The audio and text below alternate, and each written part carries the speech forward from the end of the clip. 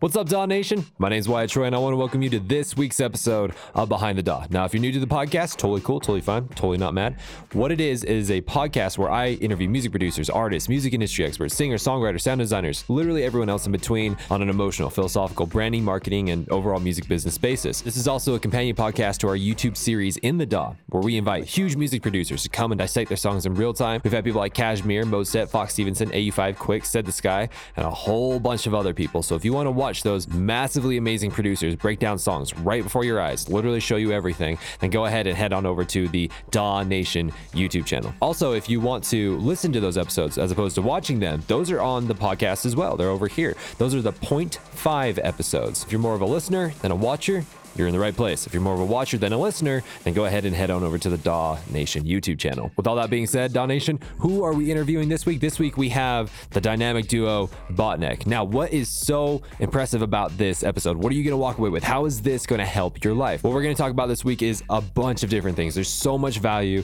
inside of this episode, but some of the main things that we're going to be talking about are, number one, networking without being overbearing. When you go to an event and you're trying to network, you're trying to get to know people, bring value to people, it's so easy to be able to be overbearing and to almost kind of creep them out in a way, right? You don't want that. You don't want that at all. So this episode is going to teach you how not to do that, okay? Second thing you're going to be learning is Botnek's really practical and innovative way of generating ideas. Seriously, it's really, really great. Not just for music, which this is very applicable to music, but just kind of for anything. And whenever you need ideas, their method of being able to come up with new ideas is actually really, really phenomenal, really, really groundbreaking. Third thing that we're going to be talking about this week is being honest with your branding, as well as a whole ton of other branding tips and tricks and all kinds of stuff like that. These guys really do have a solid brand going on, and I bring some branding knowledge to the table and we discuss it. We even disagree at times. It's actually it's a really great conversation. We actually do come to an agreement on some stuff, and it's really, really amazing. So you're gonna be walking away with a lot of branding information and ideas and things to walk away with.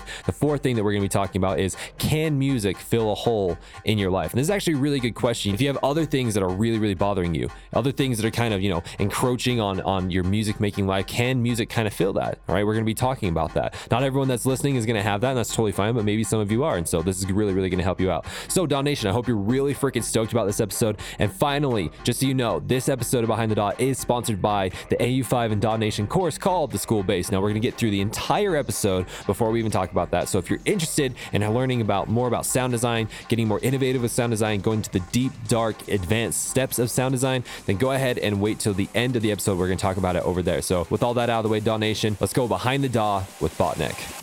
Deep inside the groove. Deep inside the groove. I want to welcome everyone to this week of Behind the DAW. We're honored to be able to have Botnek. Botnek. Hey. Hello. What up, DAW Nation? So do I refer to you two as Botnek or Botnex or Gordon and Eric? I mean, how do you want me to refer to you? I think on paper, Botnek sounds better, but in real life, calling me a Botnek would be kind of weird. Gordon and Eric is our birth names, and that's more realistic to our personalities. Got it, Gordon, Eric. Guys, before we start, I'm going to require both of you to tell me the most embarrassing story of both of your lives. Most embarrassing fact, I'll start with that. Regardless of all of me fighting against it, I have totally become like a California guy. Like, I'm from Canada, and every time someone asks me where I'm from, I always say Canada. I never say I'm from Los Angeles, even though I live here, and I've been fighting that for years. And just yesterday, I was talking to somebody. I was talking to one of the golf clap dudes, and I just realized how Californian I said. I was like, I have to go. I'm about to do Pilates by the pool, and I was tying my hair up into a man bun. And I was just like, Gordon, and you're about to have a friggin' kale smoothie after this? You've just become like the epitome of California. You're so cliche. I'm so impressionable. It's unbelievable. But hey, I like the California lifestyle. I can't complain. The man bun really solidifies it. That's like the true, literal cherry on top of that whole story. If I start surfing, yeah, got it. I'm gonna start living on the beach. I will be ripping shingles up and doing art with them, and that will be what I would do instead of Botnek for the rest of my life. Forever. Eric, can you? I can think of one. I mean, it's not so much it's embarrassing in and of itself. The situation is always embarrassing, but the story itself is quite dark. Gordon, it's that time when we were in China and I got drugged. The whole story that makes it embarrassing is that I was trying to DJ and being in this state that was not a state that I'm ever in. And Gordon had to kick me off the decks. Yes, I did. I would say in terms of like embarrassing, throughout my life, there's been embarrassing things, but like this one being, our job and obviously wanting to do a good job. Gordon kicking me off the decks, I would say for me takes the cake. It was pretty awful. But yeah, the story of getting drugged, that's also the reason why. So pretty rough. I remember specifically, Eric, that I like gave you some warnings because he thought the pitch control was the volume. So he pushing the pitch control like up the way you would do a volume, but it was actually down. So the songs just kept slowing down so fast. And I was like, now. Eric, you can't do that. That's not the volume. And you'd be like, yeah, I had no idea. It was like a scene out of a romantic comedy. I like hands to shoulders, I just shoved you out of the DJ booth. I'm like, you're not allowed to DJ anymore.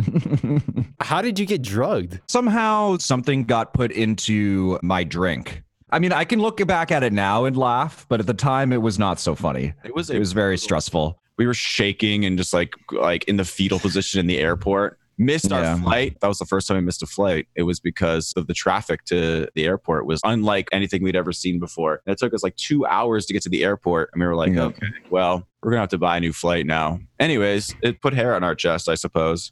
Yeah. You guys ready to get into the deeper side of everything? Yep. Let's go to the dark side, baby. Let's do it. So before I get into my questions, I just first off want to ask, has there ever, in any interview that you've ever had, has there ever been a concept or a subject that you've wanted to talk about, but you've just never had the chance to talk about it? I can speak for Eric in that he just wants to talk about oscillators all day. I do enjoy oscillators. He They're wants very FM nice. from B. He wants comb filters. I do. He wants to talk about that stuff. But a lot of the interviews we've always done have always just been like complete nonsense. Yeah. So I guess in that way, it doesn't really matter now. I'll say anything. Cool. We do get a lot of the same questions, that's for sure. We always get, what does Botnek mean? We're like, it's made up. And they're like, oh. And you're like, next question. That's about it. We did get it one time, though. I mean, I remember Eric knows this very well because I tell this story so many times because I can't believe someone figured this out. It was like therapy or something. Like it was like a psychologist like going into the core of your being and like ripping it out of you. At Hard Day of the Dead one year, they are interviewing us and they go, what does Botnek mean? And I'm like, it's a made up word. And he was like, cool. What video games did you play when you were a kid? I was like, Sonic 1, Sonic 2. He's like, I'll stop you right there. He's like, so Botnek doesn't at all come from the villain Dr. Ro Botnek. And I was like, oh, probably. Heavy breathing intensifies. Yeah. Arthur Fist. Yeah. You like crushed me. I was like, gosh darn. The first question I have for you guys, and I need you to like get as deep as you can with this question, right? I want to get to the core of your being with this question. So why music? Why? I mean, what relation do you have to music? Like at the core of it all, why? Why the music? I don't know what else I would do. I've seen like my sister grow up, for example, and like was just always trying to find out what she wanted to do with herself. You know, she was going to school and she was trying different subjects. She went to university and was like trying a couple of different things before she found her major, but she never really knew what she wanted to do or she never like had a thing. And when I was like 3, I have memories of my dad yelling at me because I was taking his CDs out of his CD thing and opening them up, ripping all the crap out of them and like tracing the dimensions of the booklets and like making up my own imaginary albums and like drawing all these pictures and writing like words. And like, it was like a little toddler writing these things, like totally awful. But I was like imagining these CDs and I would be like, Mom, my band, it's my band. And like, she was like, you're not allowed to use a stapler and scissors. Why are you doing that? And I was like, my band.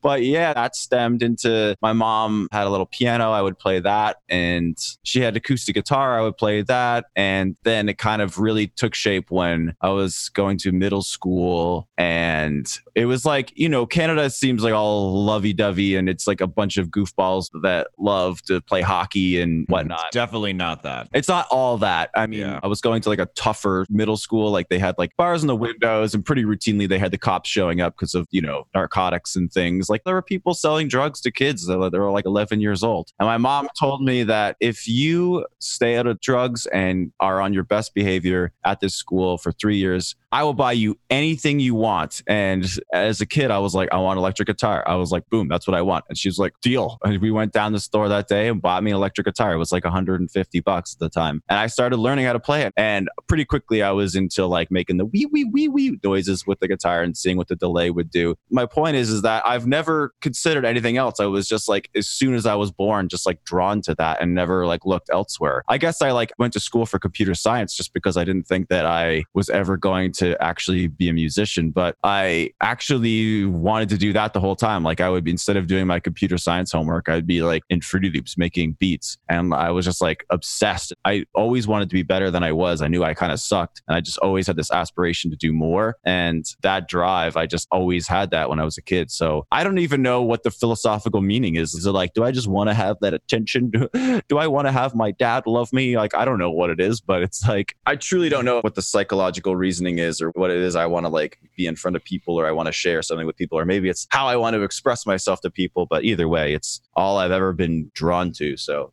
that would be my answer. Got it. Because your first, I'm going to get to you in just a second, Eric. But the first answer that you said, I wasn't quite buying it because you said you didn't know what else you would do. And I didn't believe that. I think it was much deeper. And then as you kept going on, you explained a little bit more. You were always drawn to it. Because to say that, yeah, I want to do music because I don't know what else I do is kind of a poor reason. Yeah. You know what I mean? It's just like, well, I don't know what else to do today. I might as well do music. And so, but you've always been drawn to it. So when you say that you've been drawn to it, I mean, what about it have you been drawn to? Is it like the way that made you feel or like the complexity of sounds? I mean, come on, we're getting deep here. Like we're getting deep. It was always playing around the house when I grew up. So I just always had music on and I was always thinking about it. It's almost like it's not a choice I'm making, honestly. Even to this day, I'll just be like sitting on my desk and be like, boop, boop, boop, boop, boop, like little melodies going through my head. And if I don't get it out, it's like a compulsion. I'll just drive myself nuts. I remember like I dated this girl for years and she was like not supportive of me doing music. And I would just be like sitting across from like dinner with her and being like da, da, da, da, da, in my head. And she was like, what are you thinking of? And I'm like, I'm listening. What are you talking about? And like just this like compulsive thing where I just wanted to make music all the time and like couldn't think about anything else. And I was like, why am I so selfish? Why can't I focus on anything else for 2 seconds? But once I get it out of my system, then I'm good. And then I want to run around and drink beers and do push-ups. What draws me to it is, I guess, the feeling of that accomplishment. Once you get it out of you and like it like manifests itself, and sometimes it's even better than you imagined. Maybe it's like, maybe you have this song that you were trying for something, you actually made something even cooler than you expected. And that feeling, that rush of endorphins that you get when, or is it endorphins? Whatever it is, happy juice. Yeah, dopamine, endorphins, all that kind of stuff. That stuff. You get like this thrill when you have this song and you just listen to it on repeat and you want to go for a walk and listen to it and you just want to hear it and you're so proud of yourself. That feeling, that's what I've been chasing. Got it. That totally makes sense. What about you, Eric? Why music for you? Mine's mostly just a form of self-soothing, to be honest. So like the course of like my childhood growing up, always like gravitated towards lots of things, but is always for the reason of wanting to make myself feel good. I didn't get a lot of attention like from my parents growing up. I'm the youngest in my family, but I wasn't exactly getting a lot of one-on-one emotional connection with them. So like they were working all the time and, you know, et cetera, et cetera. So I was always finding like different things for myself that made me feel good and made me feel like I did something, you know, was an accomplishment in some way. So like I used to draw a lot and I just recently actually started drawing again. And I'm getting the same feeling from that I used to when I was younger. And it's the exact same thing that I do when I make music.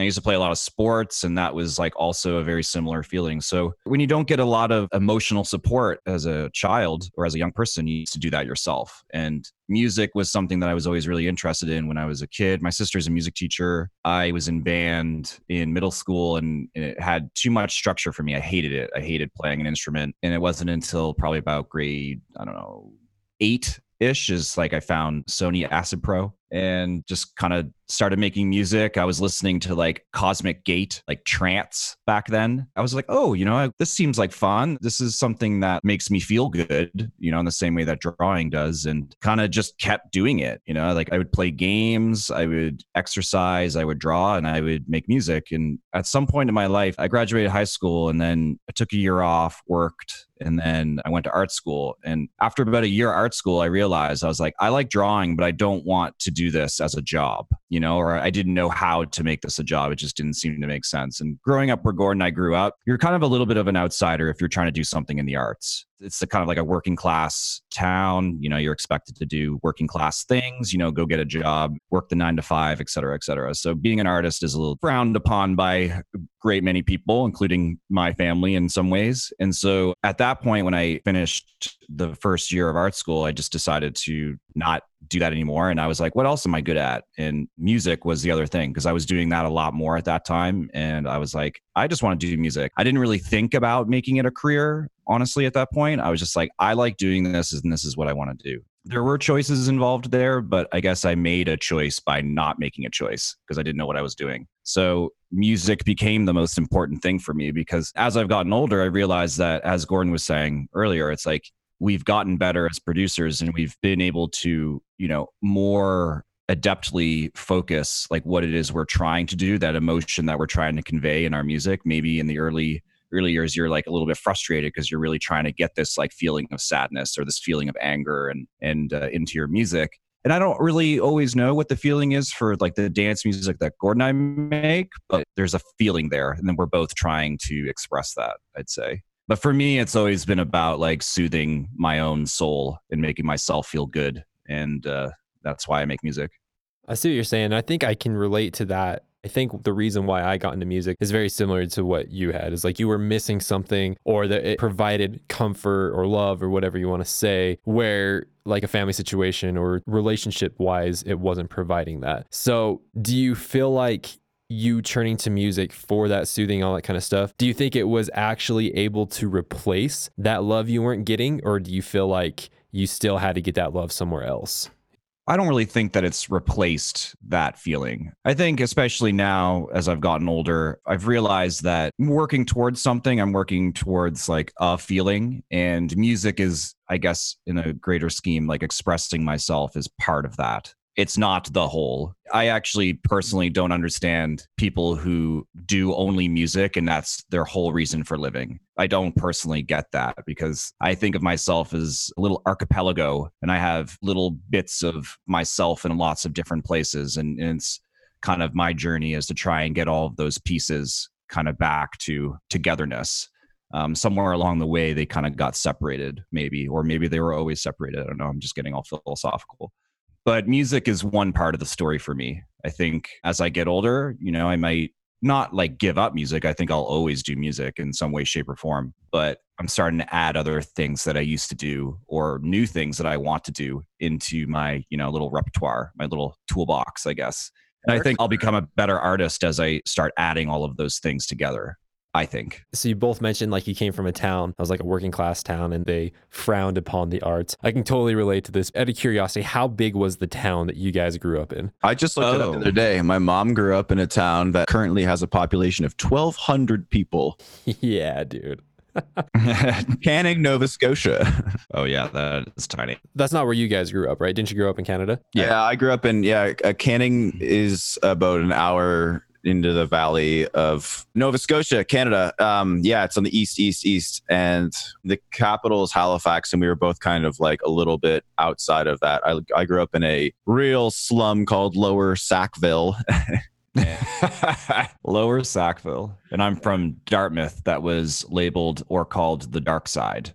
Yeah, he was from the dark side. Did you really grow up in like hardcore ghetto situations? I didn't. Mine was like kind of lower middle class, I'd say. Mine was like, there was definitely like a guy down the road for me that didn't have a front door, and cops would just like drive up onto his yard and like raid his house and stuff. And I mean, I saw that a couple of times. Like the street adjacent to mine, my parents were like, you're not allowed to hang out on that road, because they're like, those kids are bad. And it's true, they were like smoking cigarettes when they were 6 years old and stuff. They wanted to protect me and make me like, a little angel. But like, I get it. Like, honestly, I always use this reference, but it's so true. That show on Netflix, Trailer Park Boys, is made and entirely filmed where we're from, and it's a joke. That's pretty farcical, but it's like not that far off. Yeah, like the first 2 seasons of the show were made. I could walk to where they made that show from where I grew up. It's like really very much what it was. Like those kids they were making fun of in that show. The bottle kids. Yeah, the bottle kids, that's the kind of kids I would go to school with. And like I remember doing that. I remember the kinds of stuff that we would do as kids. I never threw a bottle at a car. I saw kids doing it. The most mischievous thing I think we ever did was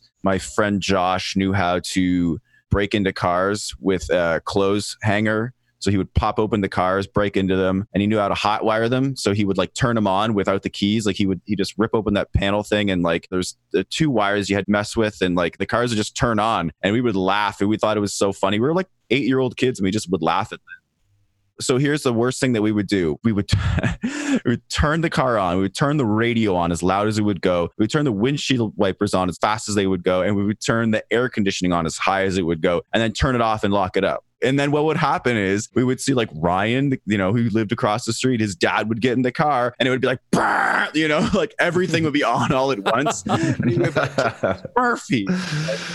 It was like these harmless little pranks that we would do. But like, that's the kind of stuff that we would do growing up there. So I don't look back on it like we grew up in like a ghetto. But, if you want to look at facts on paper, Nova Scotia has more drug related and gun violence per capita than Detroit. So that says something. I mean, I don't know if it still does, but it was rough. It was a good time. We're not like hardened criminals, Gordon and I. We're pretty tame. Yeah, you seem pretty chill. I never would assume that you came from those situations. That's insane. So the thing that I was getting at with talking about where you guys are growing up is like, like I grew up in a very small town as well. I grew up in a town of 244 people. It was like amazingly small. Like it is a fact that when I left, there was only 243 people. You know what I mean? It was insanely small. And so, there in the town that I grew up, it was like, son, you either hunt or you go make guns down at the local gun shop. That's all you do. That sounds very familiar to me. Although where I grew up had more people, but like that idea permeates a lot of different places for sure. Yeah. Eric's version of that would be like you become a plumber or you work down at the docks. That's exactly it. And I get it. And like if you were living a luxury lifestyle, you would own your own farm. You know what I mean? That's like, oh, dang, they made it. You know what I mean? Like, oh, they did something right. So now like getting into music, trying to convey a musical vision when you're surrounded by people that have no idea what you're talking about. They have no idea how to support you or frankly, don't want to support you on this. That was probably one of the hardest things that I've ever been through. To be able to find a song that truly resonated with my soul and that I wanted to create something like that. And then to have my mom or my dad or my grandparents be like, yeah, no.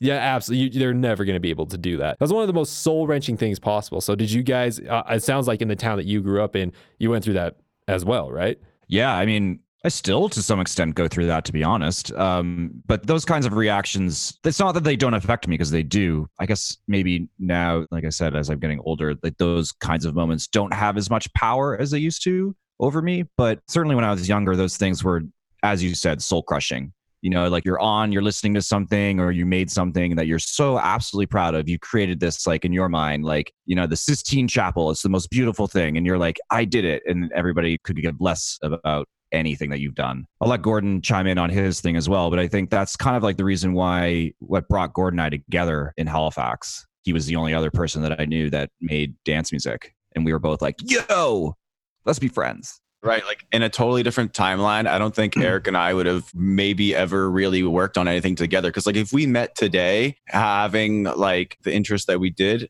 it was like a Venn diagram that like barely crossed. And the only crossing point was Ableton. Like our musical backgrounds were completely different. Yeah, totally like, different. Eric was into progressive house and like he liked Tiesto, and he was talking about going to see Tiesto, and I was like, I've heard of Tiesto, and I was like, but I'm really into like Radiohead, and I was just starting to get into dance music, so my version of that was like Chromeo, because I was like an indie kid. So Justice was probably the first one that I was like, oh yeah, that's cool. I never listened to mixes until me and Eric started hanging out, so I'm a lot newer to the whole thing. I was listening to IDM as well, and like had been for a number of years, and you like had been listening to it as well. So it's really funny that we didn't go in that rabbit hole of music, because that was like, I feel like if we had gone down that rabbit hole, like hardcore IDM, we'd be just an IDM act at this point. We would make $0, but we would love it. I had a little bit of like entrepreneurial sense more so then now than I do now. I remember like the hustle, and I had this fire where I would like go into shows, and anybody that would come to town, I would bring a CD and I would like try to get their number. And like I would be that annoying kid who was like, what's up? What's up? What's up? What's up? And like emailing anyone, just hitting up anyone I found on Facebook. You had the hustle. I did. I was that annoying kid who would just like try to be friends with everybody. Like the local DJs, I would go to their shows and try to be friends with them. I mean, it did work. I have a lot of friends that are still DJs in Halifax, but at the time I was like, we are going to get into the musical industry, and you are my partner on this journey. And I had like just broken up with my girlfriend at the time because I wasn't doing music. I was doing like horseback riding, and I was like, I want to make music. And she like realized that, and we were like, we want different things, don't we? And I was like, I think we do. And going off of that energy, I was like, we are going to be DJs. We're going to do this. We're going to figure it out. What's popular right now? We were genuinely into it. It wasn't as contrived as I'm making it sound. We were like really into Fidget House, and we were really into Blog House. We were literally listening to like everything. It was really helpful that the radio shows that we were listening to were like incredibly eclectic in terms of like the dance music they played. I mean, that time period was like really crazy all over the place, like a real melting pot of a lot of different styles. There was a lot of different music being thrown at us, and we definitely just went hardcore gravitating towards like the wacky, like Fidget House, you know, like Jack Beats being, you know, a big one, and Crookers and stuff like that. It was just like, this music is like nothing I've ever heard of before, ever in my entire life. But you know what's funny to think of is that the music that we were listening to was just as much of a melting pot as our own influences. Because how like French Blog House was like literally like klaxons and like midnight juggernauts. It was like bands being remixed by like Boys Noise. Yeah, Feist remixed by Boys Noise. So it had like all this indie rock tinge to it, but also this disco tinge to it, and like then the electro side of it as well. And so like all of those pieces were like the things that you and I were individually into. So like the music at the time was just like speaking to our souls, you know? Well, I mean, to get back to your question again, the reason why we started hanging out was because we were each other's support system. We were like so stoked about it and couldn't believe that we knew another single human being that in the flesh that knew what Ableton was. We had like, you know, been on forums and whatnot. There wasn't even like YouTube videos of Ableton. I don't even think Ableton had a YouTube channel probably back then. Yeah, I don't know. I don't think so. You mentioned something a few minutes ago, how you were saying like you were that hustler guy, right? The guy that was totally into, you know, like just grinding it out, doing anything he can to make it, right? And so I'm going to ask a question. I'm going to have you sit on it for a second because I'm going to do the music business tip right after I ask you this. I just want it to be melding in your mind, all right? So in this day and age right now, for someone who's, you know, kind of in that same situation as you, they want to get into the industry, they're working their, you know, their butts off to be able to make a living and make a career out of the industry. What would you consider a healthy hustle? One that's where you're not annoying, one that's actually really good, that's very fruitful, all right? So I want you to be thinking about that, all right? Does that sound good? Yeah. Cool. So be thinking about that. I'm going to get into the music business tip right now. Is that okay? Yeah, let's totally. Cool. So the music business tip that I have right now is primarily for people who are beginners. It could transcend into people that are more advanced depending on if they have knowledge in this specific subject, but it's about branding. And so branding is where it came from. This is great because I'm actually I'm a professional from where it came from. It started with farms back in the day because if Farmer John and Farmer Joe, they both had cows, but one cow got into the other corral that wasn't theirs, they couldn't tell whose cows was who. And so where it came from was actually taking hot pieces of metal, which they still do, that has a symbol on it, and they brand the cows, right? So that way they know, hey, that, you know, that's Farmer John's cow and that's Farmer Joe's cow, and so on and so forth, okay? Now, of course, it was been incorporated into business and taken much, much further in that. And I would say in this digital day and age that branding is more important than ever now, especially in a digital age when there's so many things grabbing for people's attention, branding is more important than ever. So great. So if we can establish that it's important, okay, what are some good branding habits to have? And this is great, and I'm really glad that I have you guys on because you guys do have good branding habits. Let's go over some bad branding habits, okay? One of the worst things that you can do in branding is putting roadblocks in between you and the person that you're trying to fall in love with your music. And what I mean by that is whenever you brand yourself in any way that requires the person to burn more brain calories to try and figure out what you're doing, you're putting more roadblocks in the way. For example, there is, what is it called? I think it's called Viva Chicken. It's this place that's local, right? And everyone rants and raves about it. But I went in and I looked at the menu and it was so hard to freaking understand the menu. There were so many brain calories that I was burning trying to figure this out that ultimately I was like, it's probably good, but whatever, I'm out, right? And so it's the same with the brand. If someone has to look at, if they have to listen to your music or they have to look at a brand or all that kind of stuff, and they're just like, I just don't understand, you know what I mean? You're putting those roadblocks in between them. You're not doing yourself any justice. I mean, for example, I was looking at a festival lineup and I saw these people's branding on there because they were showing the logos of the person. The problem with that is that the logo said nothing about what the person was or who he was. He didn't even say his name. It was just a symbol. And once you get big enough, like once you get, like Steve Aoki's status, sure, you can do that. But, like if you're up and coming, I looked at the thing and I was like, I have no idea who that is. I have no idea what their music sounds like. I have no idea what's going on. There was too many roadblocks in the way. And so I just ditched it. You see what I'm saying? But if we look at your logo and you're on the lineup, it says Botnek. Cool. I know it's Botnek. I know I can search him on Spotify. I know I can do whatever. You see what I'm saying? One of the worst things, I mean, if we really want to get into it, you should check out death metal logos because it literally looks like someone just cut a bunch of branches off their tree and threw it on the ground and took a picture. Oh, I know all about death metal logos. Exactly. Like, so many brain calories. It's ridiculous. Okay. So that's the first thing. When you create a logo, when you create a name, when you create a brand, whether it's a sonic brand or a visual brand or whatever it is, don't put roadblocks in between you and the people. Make it so ridiculously easy for people to know who you are and know where to find you that it's just like second nature for them. If you make it hard for them because of the day and age that we live in, you're lowering your probability that they'll even care. Does that make sense? Yeah. I can tell you that we don't have like an innate like entrepreneurial sense. We don't have branding backgrounds. We can't even believe we're doing music, to be honest. But I remember that there was one smart decision that we made in the beginning and it literally came by an example. It was that we loved this DJ named French Fries. And I remember the very first time trying to like find him on the internet, getting results for actual French fries, not him. You know what I mean? When we wanted to make the name, I was like, okay, we have to make up a word and have absolutely no Google search results. So if you look up Botnek, and we did, it was like 0 results, like some Russian page came up and we were like, excellent, that's a great name. And that was the reason we did it. All the social media handles were available. Boom. Not like marketing geniuses, but we knew that you had to at least stand out and be easy to find. In terms of like our look, I remember I remember this very specifically was when I remember talking to Fred Snails when he was first starting his project. He was talking to us back in like 2011, 2012 about not having a brand. We had no care in the world about how we were perceived. We would put pictures of our cats on our Instagram. There was not like any sort of real like vibe going on. It was just us being kind of like inconsistently lazy with the way people perceived us and not really caring. Maybe could have cared a little bit more. And I remember him taking me aside and being like, yo, man, you got to think about what your brand is. And I'm like, brand? What do you mean? He's like, let me tell you, I'm starting a project. It's called Snails. And it's about giant snails in space making trap music. That's it. And I was like, it's just that simple, huh? And he's like, snails in space. It's literally, yeah. You remember that conversation? I think you were there, Eric. Yeah, I do. And we were all like, well, then he knows what he wants to do. Right. It was that one singular thing. We were trying to like find like graphic design things that we wanted to do. And like, we were just trying to do everything ourselves. We never really had a circle of people that were like showing us stuff. We had friends like Fred was a good friend in Montreal when we were first like coming up because he was like in another duo and we wanted to, talk about DJ stuff. Any sort of branding decisions we've made have just been like by accident.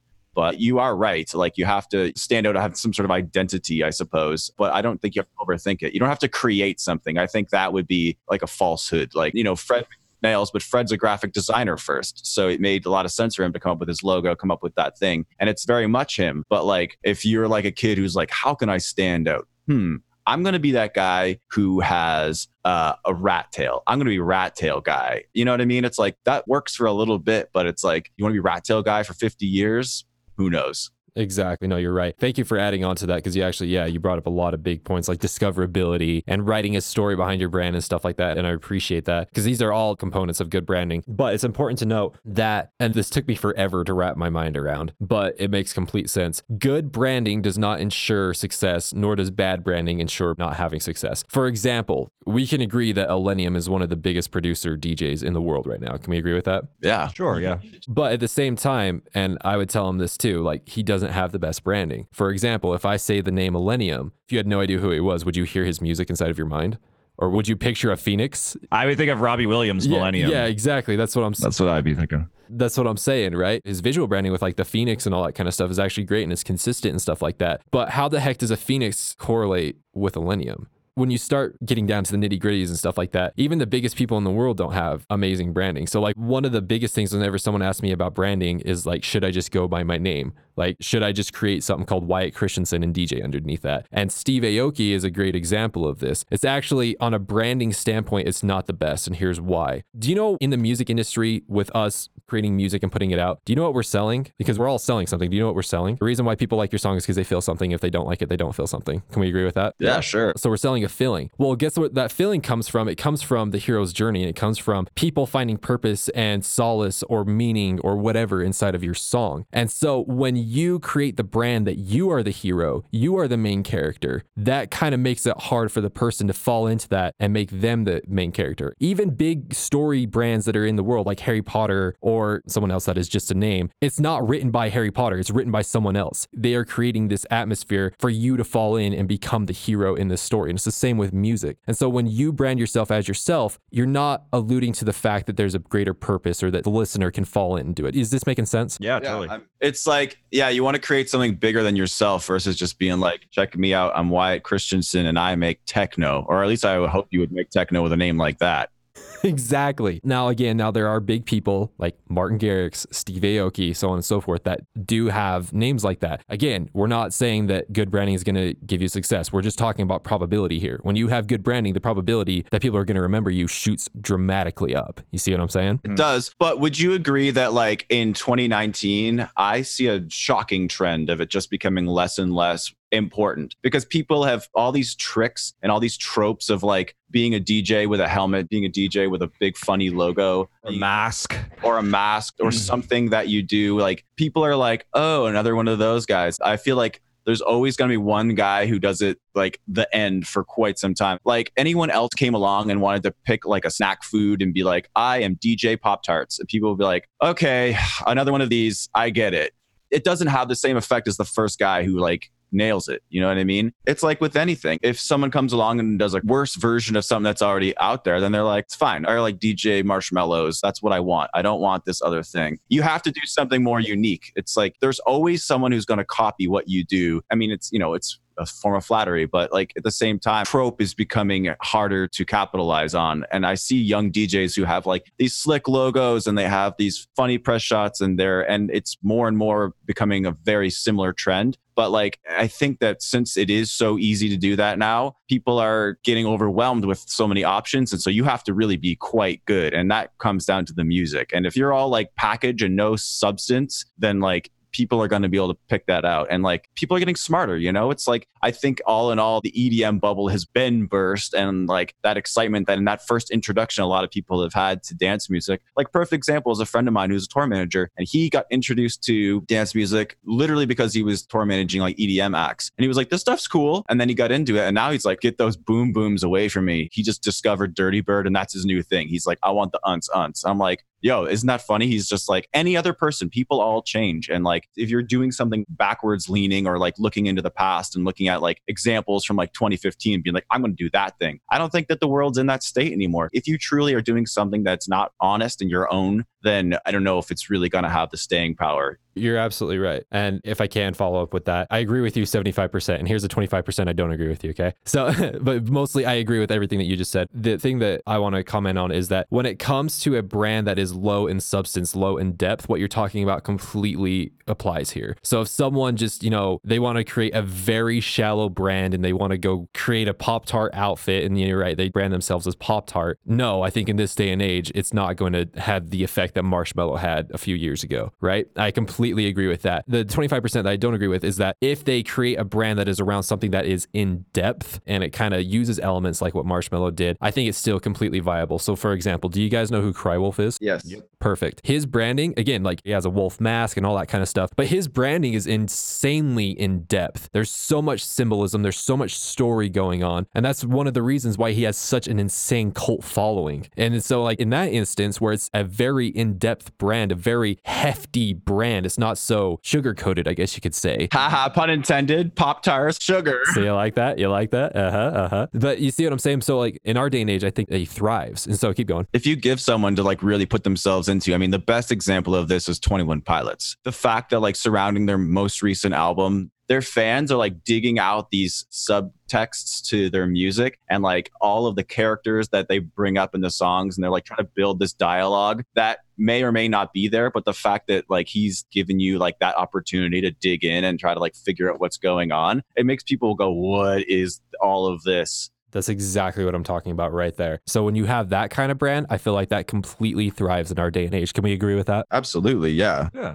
Perfect. All right. That's good. Eric, do you have anything you want to chime in on this? I guess it wouldn't be so much that like I disagree. It's just more so I think it also really depends on the kind of artist that you are or the kind of music that you make. There are certain types of brands that work really well, you know, like Crywolf being, you know, kind of like a post EDM Porter Robinson kind of vibe where everything's like really in depth. The arts obviously has lots of different alternate meanings depending on, you know, what view you're coming from. And I think the music itself really helps to like extend that story. I guess what I'm saying is I'm agreeing with you. And I think that particular kind of branding with a certain style of music tends to like work a little bit better. Like this kind of branding, I'd be interested to see like a country music artist have like this kind of in-depth branding. Like, see, that's the so much thing about it.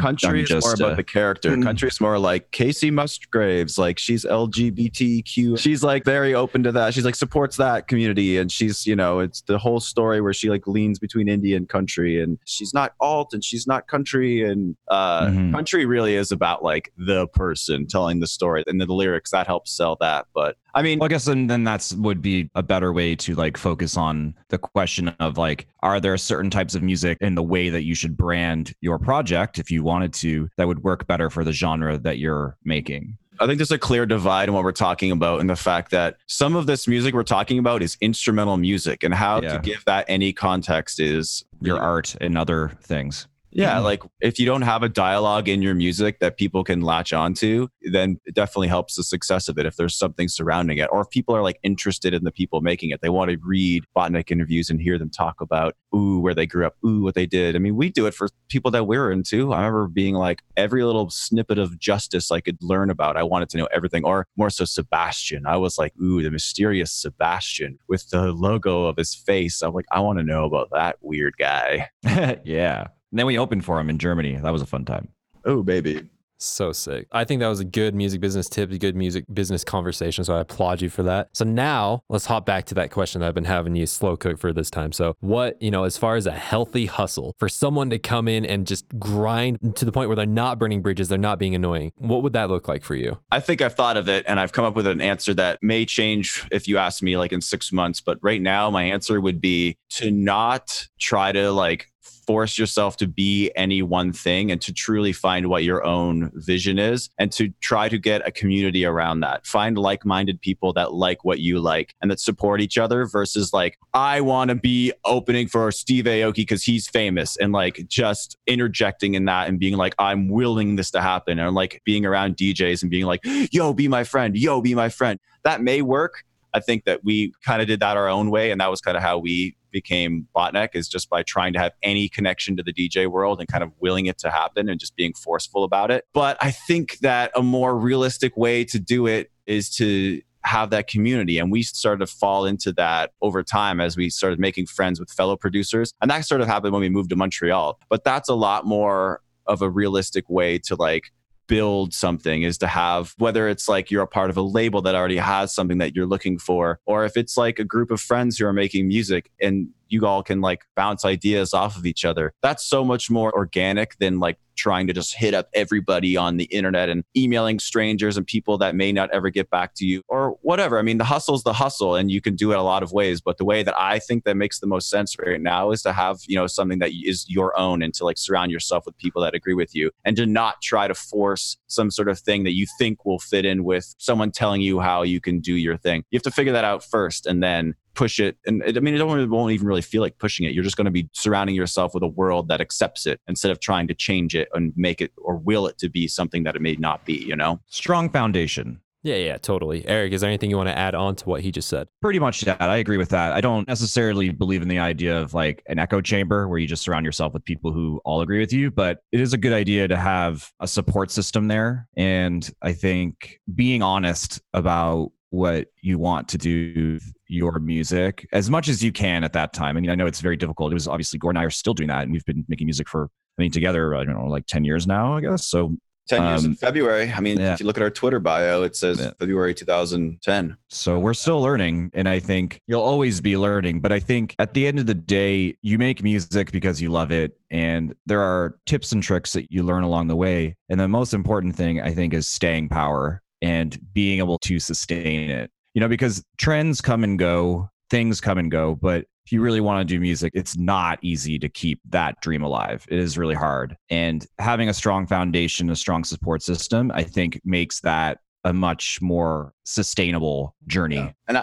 something I would add is like, okay, so as many bad examples of branding as we brought up, and as much as like we could be like, that's corny, that's been done before, that is making light of or making it like a bad example. I mean, it's super easy to be negative. It's like really easy. Right. It's easy to be fun negative. To talk good stuff. I mean, I can pull up so many examples of things that are good, like versions of things that I thought are exciting. Like, look at like, let's bring up Justice again. Justice, The Cross. These guys who are wearing like leather jackets and dressing like metal guys, but making electronic music. That was so interesting. Nobody was doing anything like that. And it wasn't like they were trying to find a lane to fit into. That was just their thing. They were like design nerds. Yeah, they're graphic design guys, right? And they were like, we like metal. We like Metallica. Let's get these ideas from Metallica. Let's like do all of this stuff. And they were just like, let's mix this cool music that we really like and let's try and make Michael Jackson music. But they made it like their way. And it ended up being like this insane, absolutely insane, like genre breaking, new sound that nobody ever heard of. And if we're talking about creating a unique voice that's true to your own, whether they realize it or not is a very interesting creative example. There's a book called How to Steal Like an Artist, or something like that. So there's one exercise in there that I've always remembered, and it talks about putting yourself out of your own creative head and trying something new. And one of the exercises they give you is to pick 3 artists you love, build like a tree, and like look at like, so the tree would be, you would, for each one of those, you would pick their 3 influences and then go as far as you want to in doing your research or whatever. But to then pick some of the artists, 2 or 3 of the artists in this little tree or grid you've made, and try to imagine a collaboration with these artists and make something like that. And in the case of Justice, they did Michael Jackson and Metallica. And like, if those 2 things can fit into one space, that's what Justice was. And that was truly unlike anything that existed before that, because no one really thought of that. Swinging back, there was one thing I wanted to add to that, like the healthy hustle. Really quick, I want to comment on something that should be obvious, but it is not. It's an unhealthy hustle. Do not reach out to people and say, hey, I released a new song, check it out. That is one of the worst, oh my gosh, frustrating, makes me want to delete Facebook every time I get one of those messages. You know what I'm talking about? Yeah, 100%. Like, hey, hope you're well. Hey, I just released a song. Any support would be great. Like, that is the worst hustle that you could ever do. Like, the most ineffective. So impersonal. There's nothing about that I would ever want to read. And I mean, to be fair, we've all done it. Yeah. I mean, in some fashion or nothing, we've all done it. But listen, guys, that is not the way to do it. If you want to work with someone, or if you want to show someone your song, treat it like a relationship. Treat it like you're dating them, and like bring value to them first, right? Because that would be the equivalent of, like, if we translated exactly what I just said into dating, that would be the equivalent of, hey, I saw you on Tinder. Do you want to do my dishes? You know what I mean? It's like, what? So stupid. You would never do that, right? And you would never do that. Well, I mean, you might for funny purposes, but you know what I'm saying, right? Yep. Cool. Perfect, guys. So I got one final question for you guys, and then we're going to wrap it up. Does that sound good? Yeah. Cool. So what is a concept, like throughout your guys' musical career, what has been a concept that absolutely just like drove you nuts? Like it was something like that you couldn't figure out. It just like kept you up at night. You're like, oh, I just don't understand this one thing. But years later, you now understand that one thing. What is that kind of thing for you guys?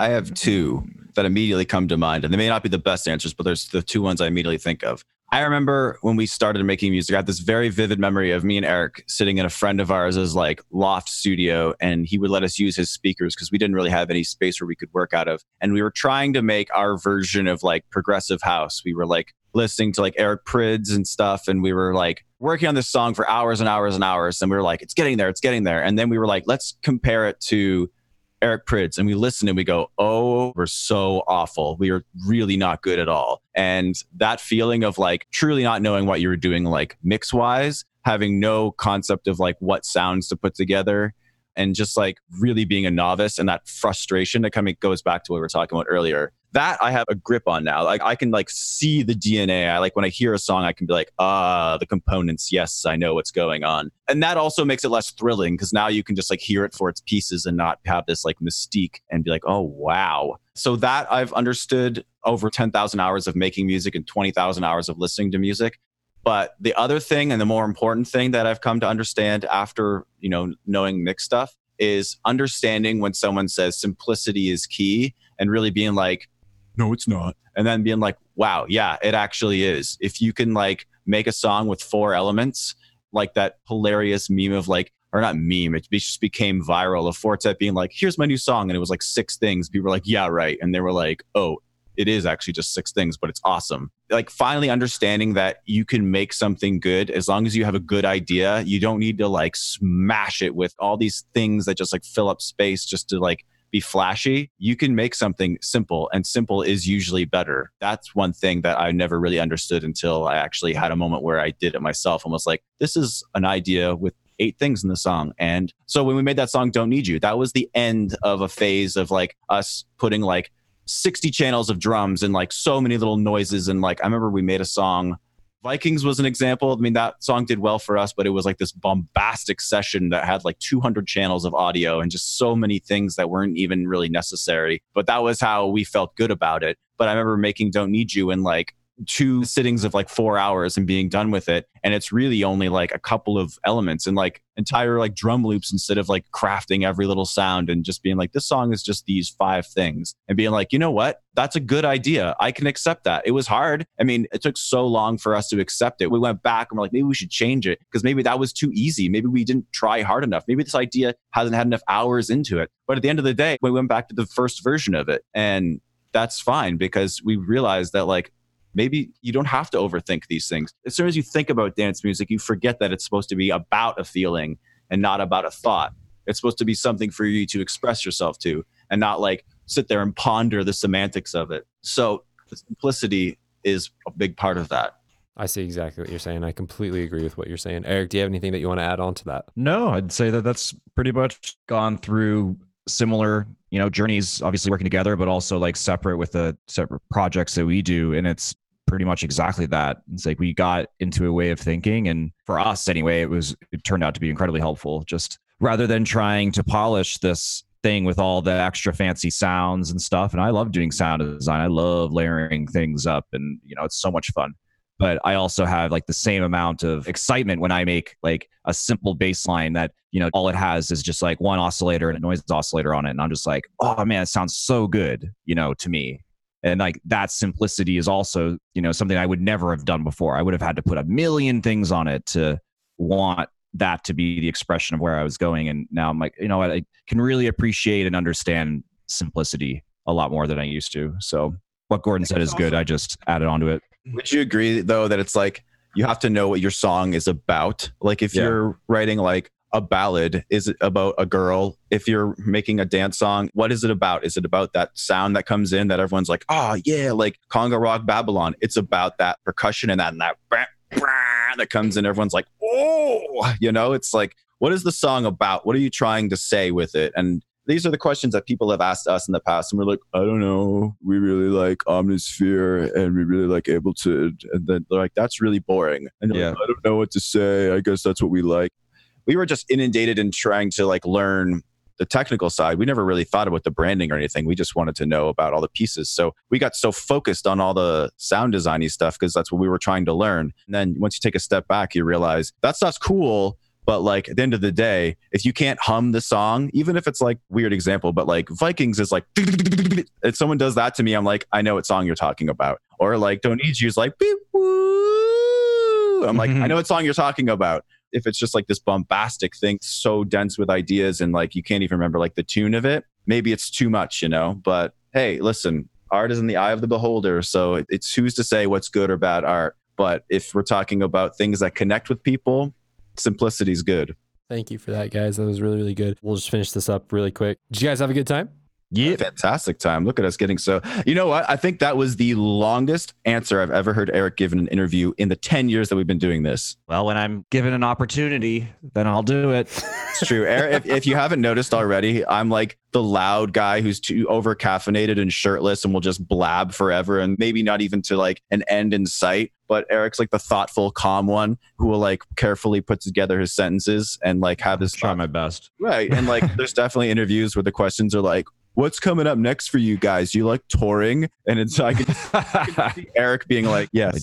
I do like those things. They are indeed enjoyable. Thank you. Do you guys like festivals and clubs or festivals or clubs? Or do you like clubs? You're like, yeah, they're cool. You feel like this interview is definitely not like that. It was definitely more. Definitely one of a kind, a lot more cerebral. I appreciate that. I see other people getting the serious questions. And we always just get like, what does Botnek mean? Yeah. I love it when we're invited to be a little bit more nuanced with our opinions. It's certainly a lot more exciting.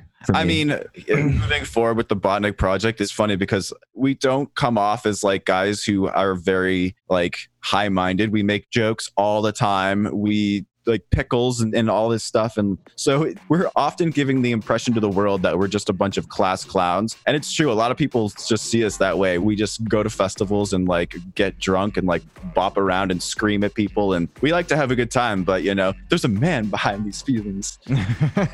There is. And it's funny because like we really are in a phase where, you know, we're getting older. We're not just a bunch of party boys anymore. And we're like starting to be a little more thoughtful with what the Botnek project is and try to be more mature with it. So it's funny, you'll see that like the progression in the next few years will be us taking the project in a more like grown-up direction, but in our own side projects, you know, it'll be even more where we explore that. Eric's Tom Classic and my Belle Envie project, which is sad boy reverb music. You love sad reverbs. I know you do. I do, dude. Like, just give me like. Did you hear that? I did. I think it was hot cross buns. That was me. That's me right there. Hot cross buns. There you go. That's it.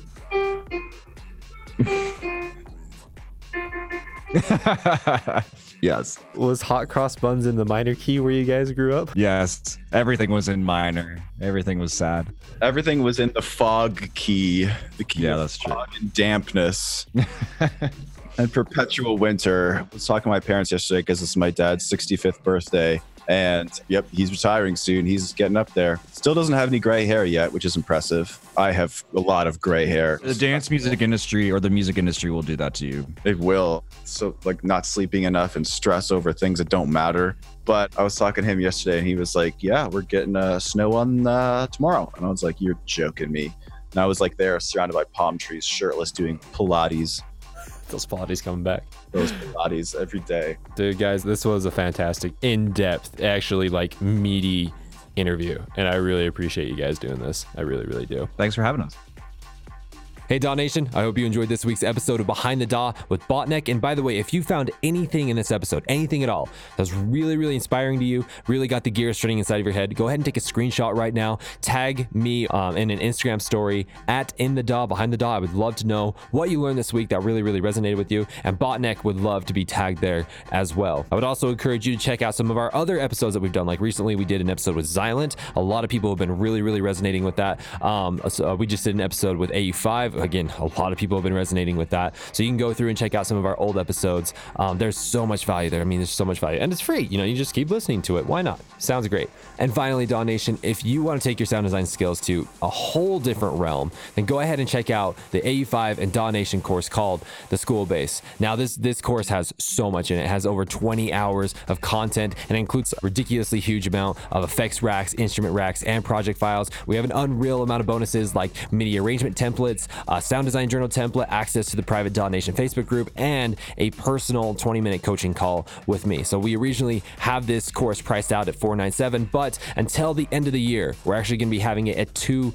24/7. At the beginning of the year, we're going to be repricing it because we're adding so much more content, so much more value that's going to be coming with that. So if you've been sitting on the fence this long, you've been listening to a couple episodes, you're like, this kind of sounds cool, been really thinking about it, then go ahead and hop on it right now, because we're actually, for those who don't know, we did have a subscription model tied to it where you could just access all of the content for $47 a month and, just use it for as long as you wanted to. But we're actually going to be getting rid of that. Okay. So only the lifetime access is going to be available. So if you want to see AE5's methods of just unreal sound design, unreal processes, unreal sounds that he can create literally at the drop of a hat, go ahead and check out the school base over at courses.dawnnation.net. That is courses.dawnnation.net. And by the way, if you want to check out the free version of it, there's a little free version, little mini version that we put together for you. You can head on over to courses.inthedaw.net. Now remember, those two websites are different. For the free version, it is over at courses.inthedaw.net. But Daw Nation, I hope you really enjoyed